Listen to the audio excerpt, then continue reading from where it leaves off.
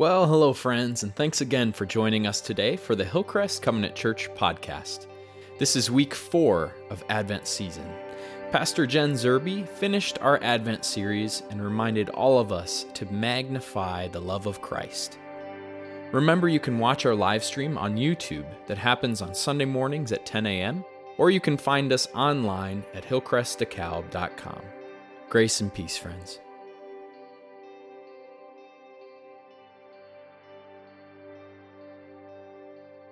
You know, before I get started, as Pastor Bill was talking about, just the privilege of getting to be together, that God created us to be together. We celebrate together, we worship together. I was thinking this morning, as the bells were playing and doing such a beautiful job, I think you all know that it's customary now when somebody has finished their cancer treatment, when they're cancer-free, that they get to ring their bell. And so this morning, I'm just so excited and grateful. Bruce, we rang all the bells for you.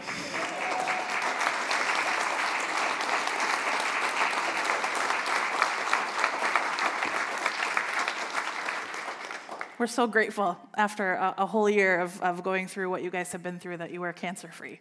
We celebrate with you, we love you, and we're just excited for you to move forward now. So that is part of the joy of getting to be together as a church community is we get to celebrate these incredible moments together.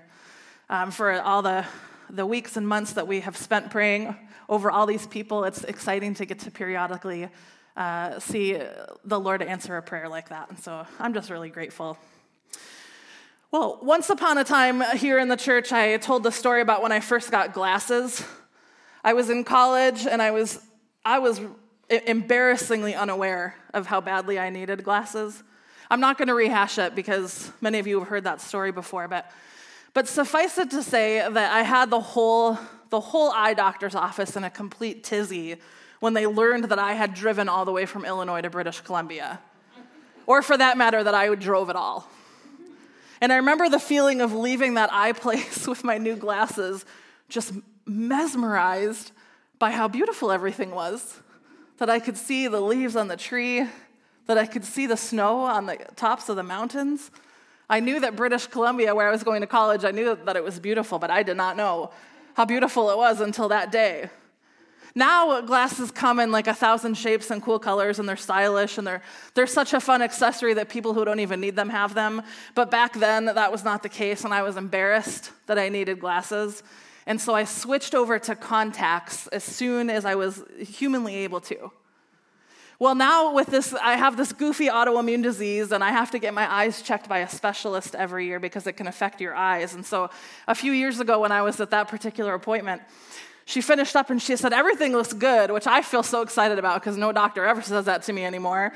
But then she adds on at the very tail end, "You know, it might be good if you just swing through Walgreens at some point and just pick up a pair of glasses to have at your desk after you've been reading for a long time or staring at the computer for a while." And I looked at her confused, and I was like, "But I wear contacts." And she said, No, I know. I mean readers to wear with your contacts." And this was a few years ago, and I looked at her deeply offended. And I was like, "I'm not even 40 yet. Why would you say something so awful to me? Readers? I was 39 years old." Now, at some point, I don't even know when, I did swing by Walgreens, and I picked up a pair of readers, and they're sitting, I don't know, they're somewhere in my office, I think. I hardly ever wear them because I'm still offended by the idea this many years later. But every once in a while, if I have been reading for a long period of time, or I've been staring at my computer for a long period of time, I'll go ahead and throw those on. And this will come as no surprise to you, but they actually help quite a bit.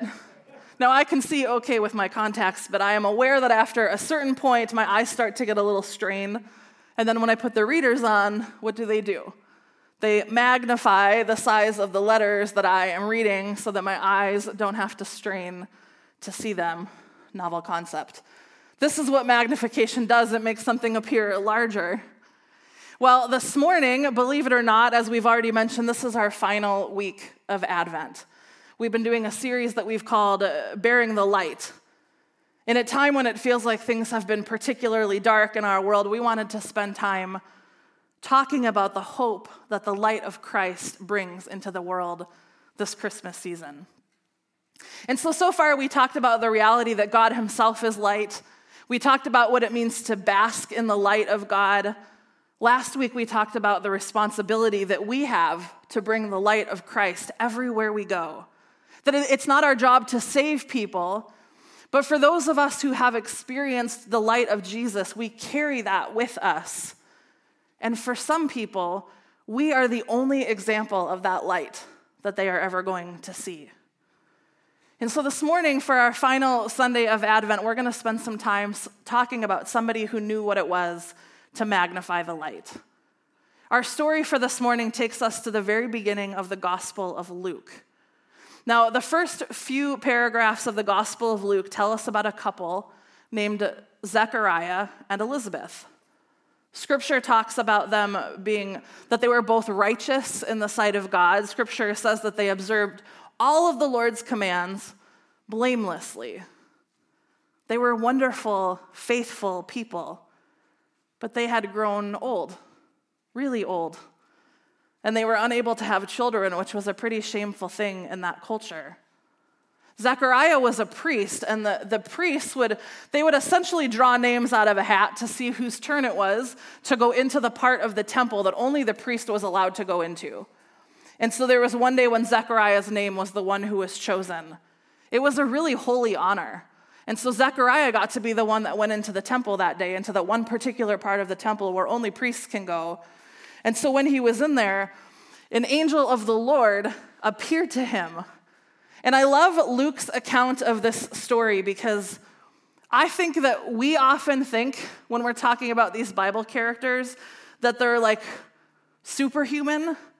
And so we get this impression that when God or an angel of God appears to them, that they would be all calm, like, oh, hello, angel of the Lord.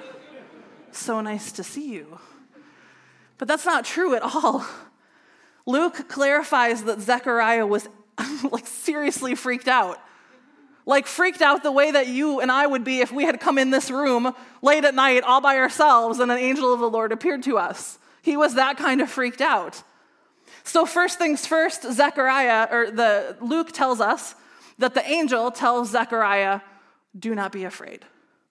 Now, I'm not really sure that would work on me, but it seems to have calmed Zechariah down just a little bit. And so the angel continues, your prayers have been answered, he said. Your wife Elizabeth is going to have a son, and you are going to name him John. The angel told Zechariah that this baby, John, will be a joy, that he will be a delight, and that many will rejoice in his birth, and that he will prepare a way for the Lord. This John later became John the Baptist. The angel said, John will be filled with the Holy Spirit even before he is born, and he'll bring all kinds of people back to the Lord. And he will go on before the Lord to turn the hearts of parents to their children and to turn the disobedient toward wisdom. He will prepare a way for the Lord.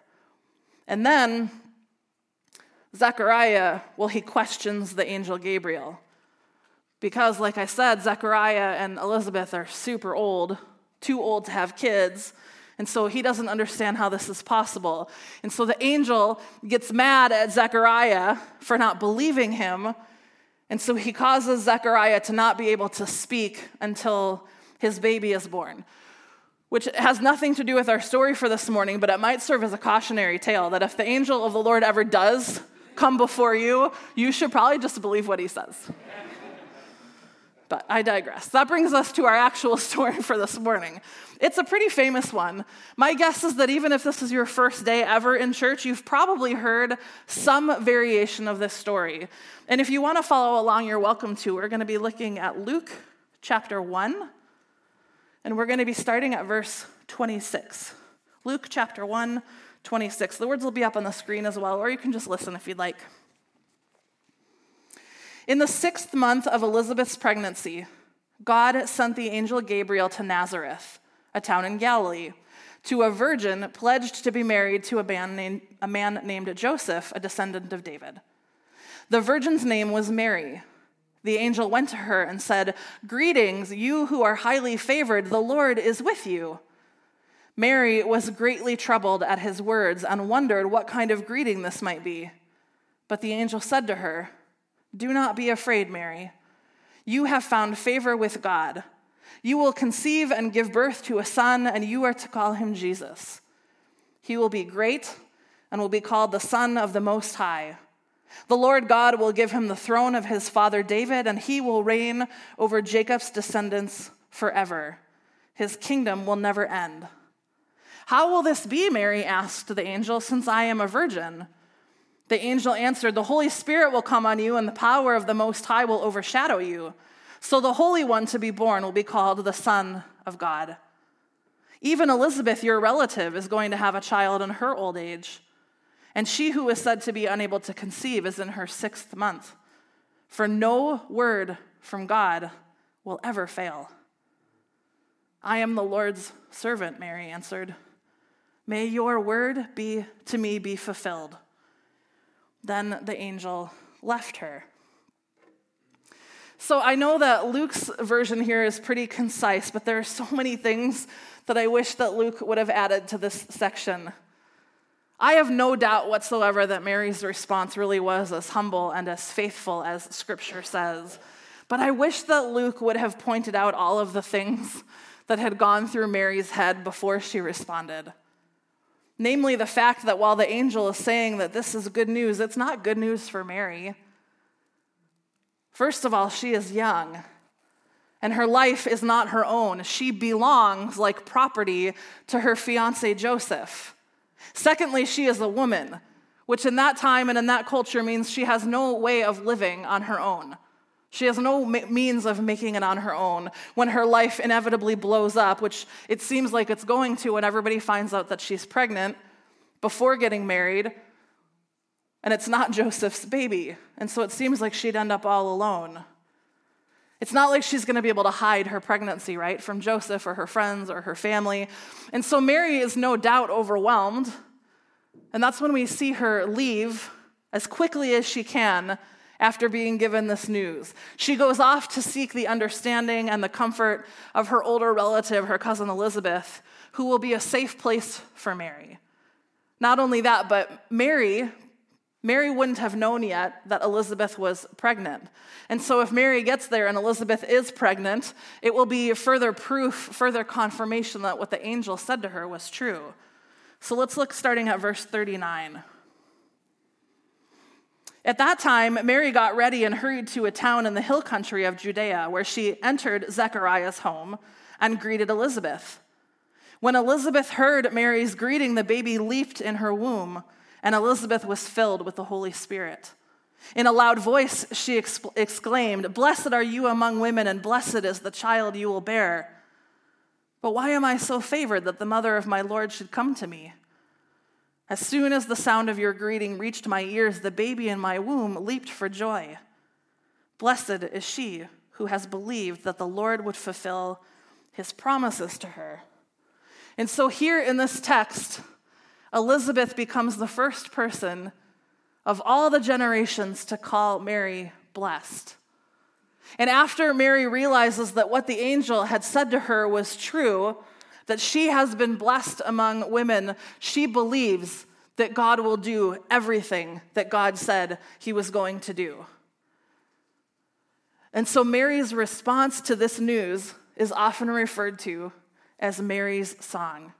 This is Mary's song, starting in verse 46. And Mary said, "My soul glorifies or magnifies the Lord, and my spirit rejoices in God my Savior, for he has been mindful of the humble state of his servant. From now on, all generations will call me blessed, for the Mighty One has done great things for me. Holy is his name. His mercy extends to those who fear him from generation to generation. He has performed mighty deeds with his arm. He has scattered those who are proud in their inmost thoughts. He has brought down rulers from their thrones, but has lifted up the humble. He has filled the hungry with good things, but has sent the rich away empty. He has helped his servant Israel, remembering to be merciful to Abraham and his descendants forever, just as he promised our ancestors. It's an incredible act of faith, this Song of Mary. The Reverend Gail Jones once said that every person has a song. Every person has a song. And then she recalled a tradition that her grandmother used to tell her about as a child. Her grandmother described how she heard about this tradition in a village in Africa, where before a child was born, the mother would write that child a song. She says the song was sung as the baby stretched in the womb, hearing its notes and melody, and then the song would be taught to others in the village. So when the child was born, the midwife and the family would sing that baby into the world using his or her song. She said that it wouldn't take long for the whole community to know the child's song. That way, as the child grew up, if he fell and scraped his knee, someone from the village would come up to him singing the notes of his song over him. Or if she was lost or afraid, she could mouth the words to herself to calm herself down or for assurance. A child's own particular melody sung at their rites of passage, they're ringing out, perhaps at a wedding, rehearsed again and again in a moment of self-doubt and restlessness and suffering, a song that would follow a person throughout all the days of their life. Well, this was kind of like Jesus' song. A song that sings about who he is and how the rest of the world would respond to him. We often hear that song sung. It's been put to music before. We often hear it like there's a song called Breath of Heaven. Does anybody know that song? It's like a very light, a very airy kind of song. It's a beautiful song, but I don't really believe that that is the nature of the song that Mary sung here. I don't really believe that the song was meant to be light and airy. I believe that this song is actually quite revolutionary. In fact, there's a famous scholar who called Mary's song the most revolutionary document in the world. That's a whole other sermon in and of itself, and I've preached that sermon before if you want to go back and listen to it about how Mary's song is a song of revolution. But no doubt that Mary is already singing the song of this upside-down kingdom that Jesus is preparing to usher in. You may also know this song by its other common name. Besides Mary's song, does anybody know what it's called? The Magnificat, right? Magnificat, which in Latin means my soul magnifies the Lord. And that's exactly what Mary is doing here. She herself is magnifying the Lord, and she is teaching the rest of us what it means to magnify the Lord. Because, as author Alan Sherhouse said, Mary can see what other people would have missed, that the child in her womb will envision a new world and a new way.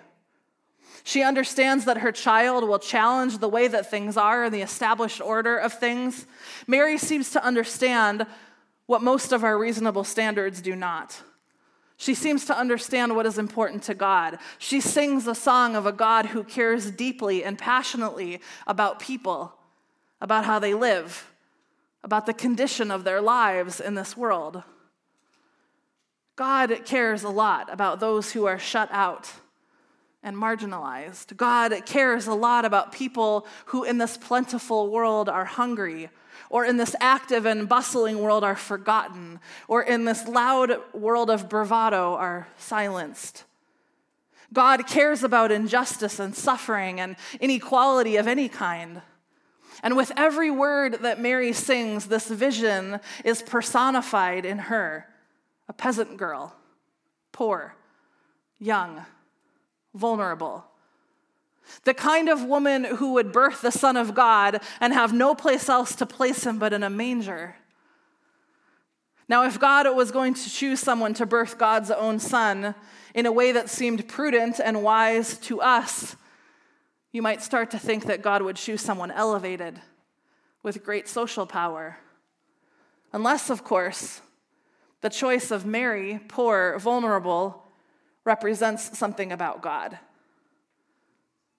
Unless, of course, who Mary is, poor and vulnerable, tells us something about who God is.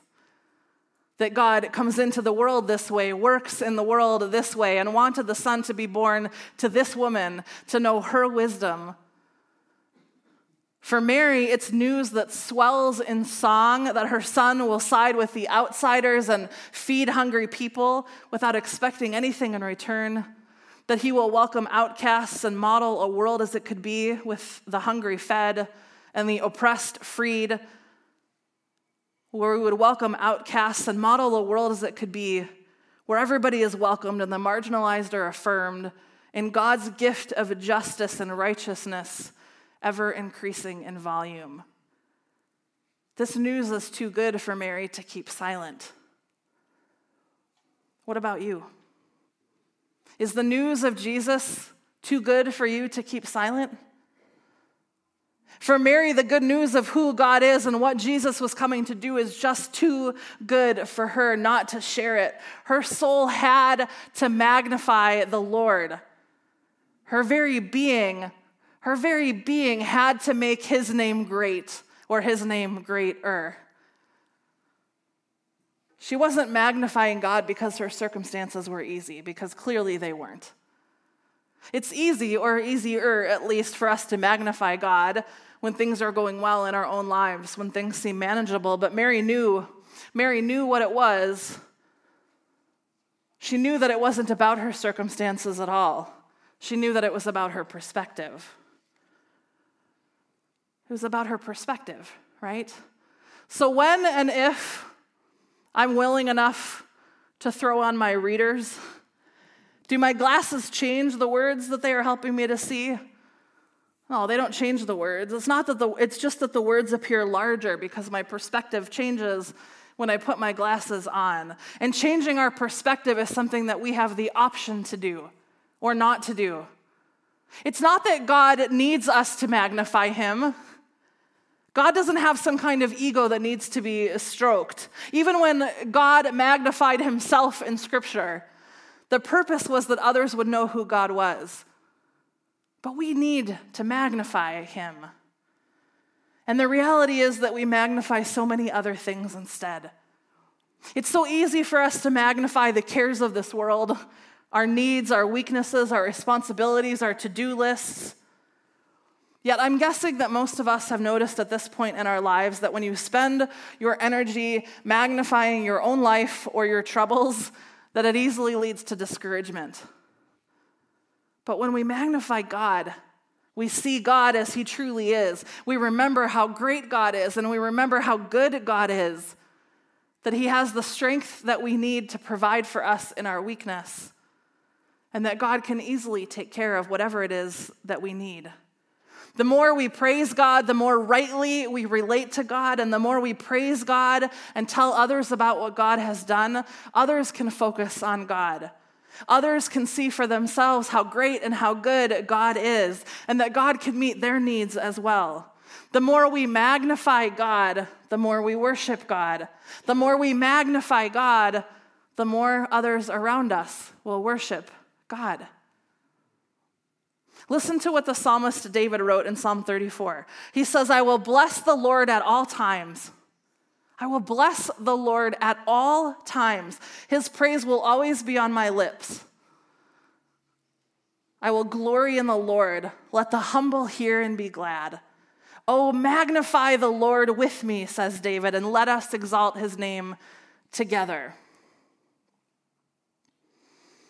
Now, I'm really, really hoping that when we gather for Christmas a year from now, that we're not going to be talking about this stupid pandemic anymore. I'm hoping that the restrictions and the mandates and all the things will be a thing of the past. But even if it's not, my soul will magnify the Lord. At the end of the day, I can choose, and those of you who know me know that I am like just a little stubborn. just a sliver of stubborn in me. But I'm being very sarcastic for those of you who don't know me. I'm extraordinarily stubborn. At the end of the day, I can choose to be...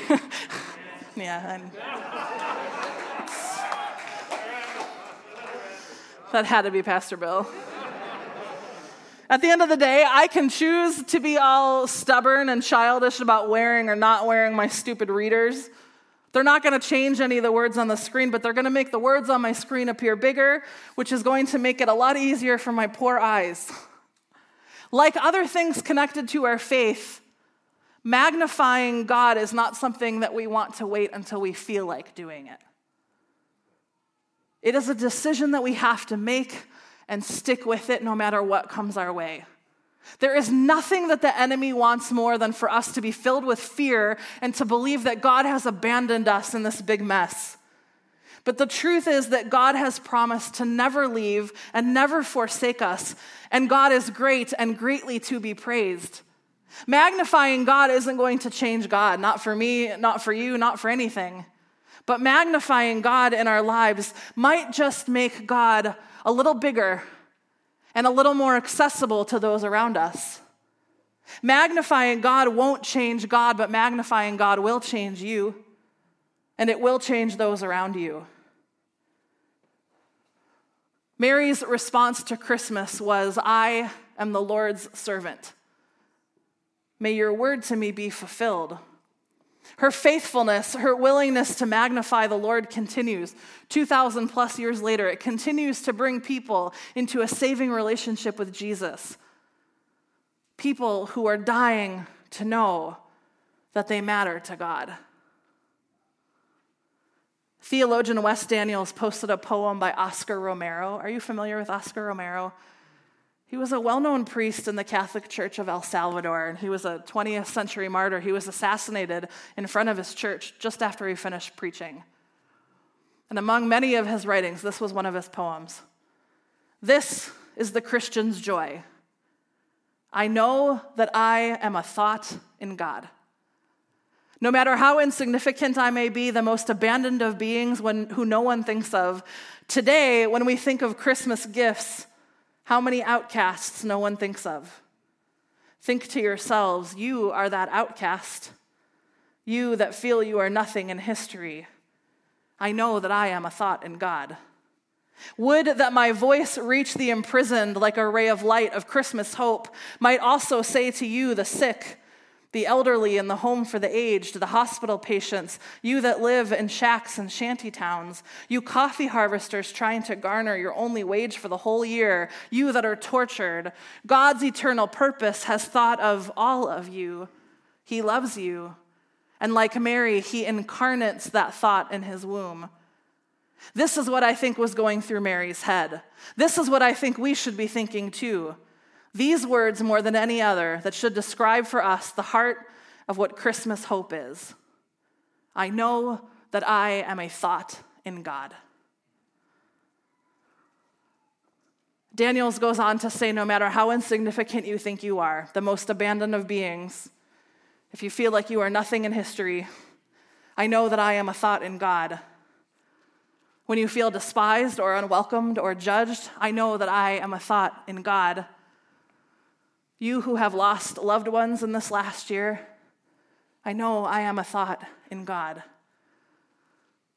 You who are struggling with feelings of loneliness, I know that I am a thought in God. You who feel misunderstood or disregarded or pushed to the side, I know I am a thought in God. You who are wrestling with uncertainty or fear or doubt or letting go, I know that I am a thought in God. You who are dealing with life-threatening illness, I know that I am a thought in God.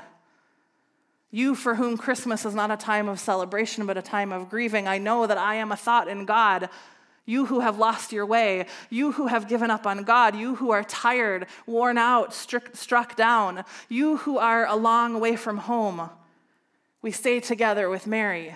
I know that I am a thought in God. Mary's song is our song. Her words should shape our words. Her images and understanding of the meaning of Jesus' birth should shape our understanding of the meaning of Jesus' birth.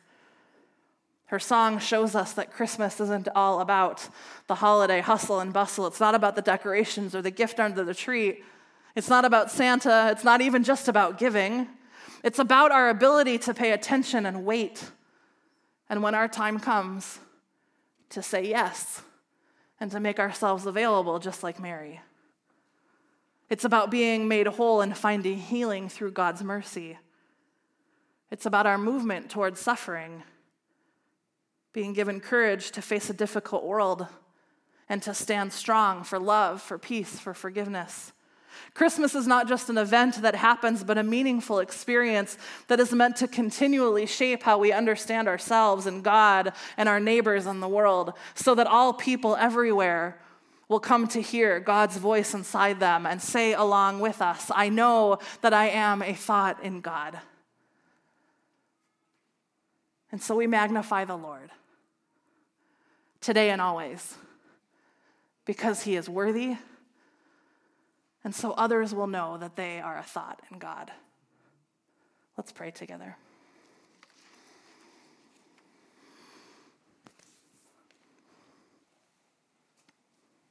Lord, we give you thanks this morning for Mary's song, for the song that has been sung for thousands of years. God, we thank you for the example of faithfulness that she is. We thank you, Lord, that of all the people that you could have chosen, that you chose to make yourself known in someone like Mary, in someone who, by all accounts, in that culture, in that day and age, didn't matter. She was young, she was poor, she was a she. Thank you, Lord, for what that tells us about who you are and where your heart is and who your heart belongs to. God, this Christmas, may we open our eyes to those that you seek after, to those who are on the fringes, to those who are hurting, to those who are poor, to those who need to know that they are a thought of yours. And so, God, wherever we go today and in the days to come, may we magnify you, for you are great and worthy of being praised. In your holy name we pray. Amen.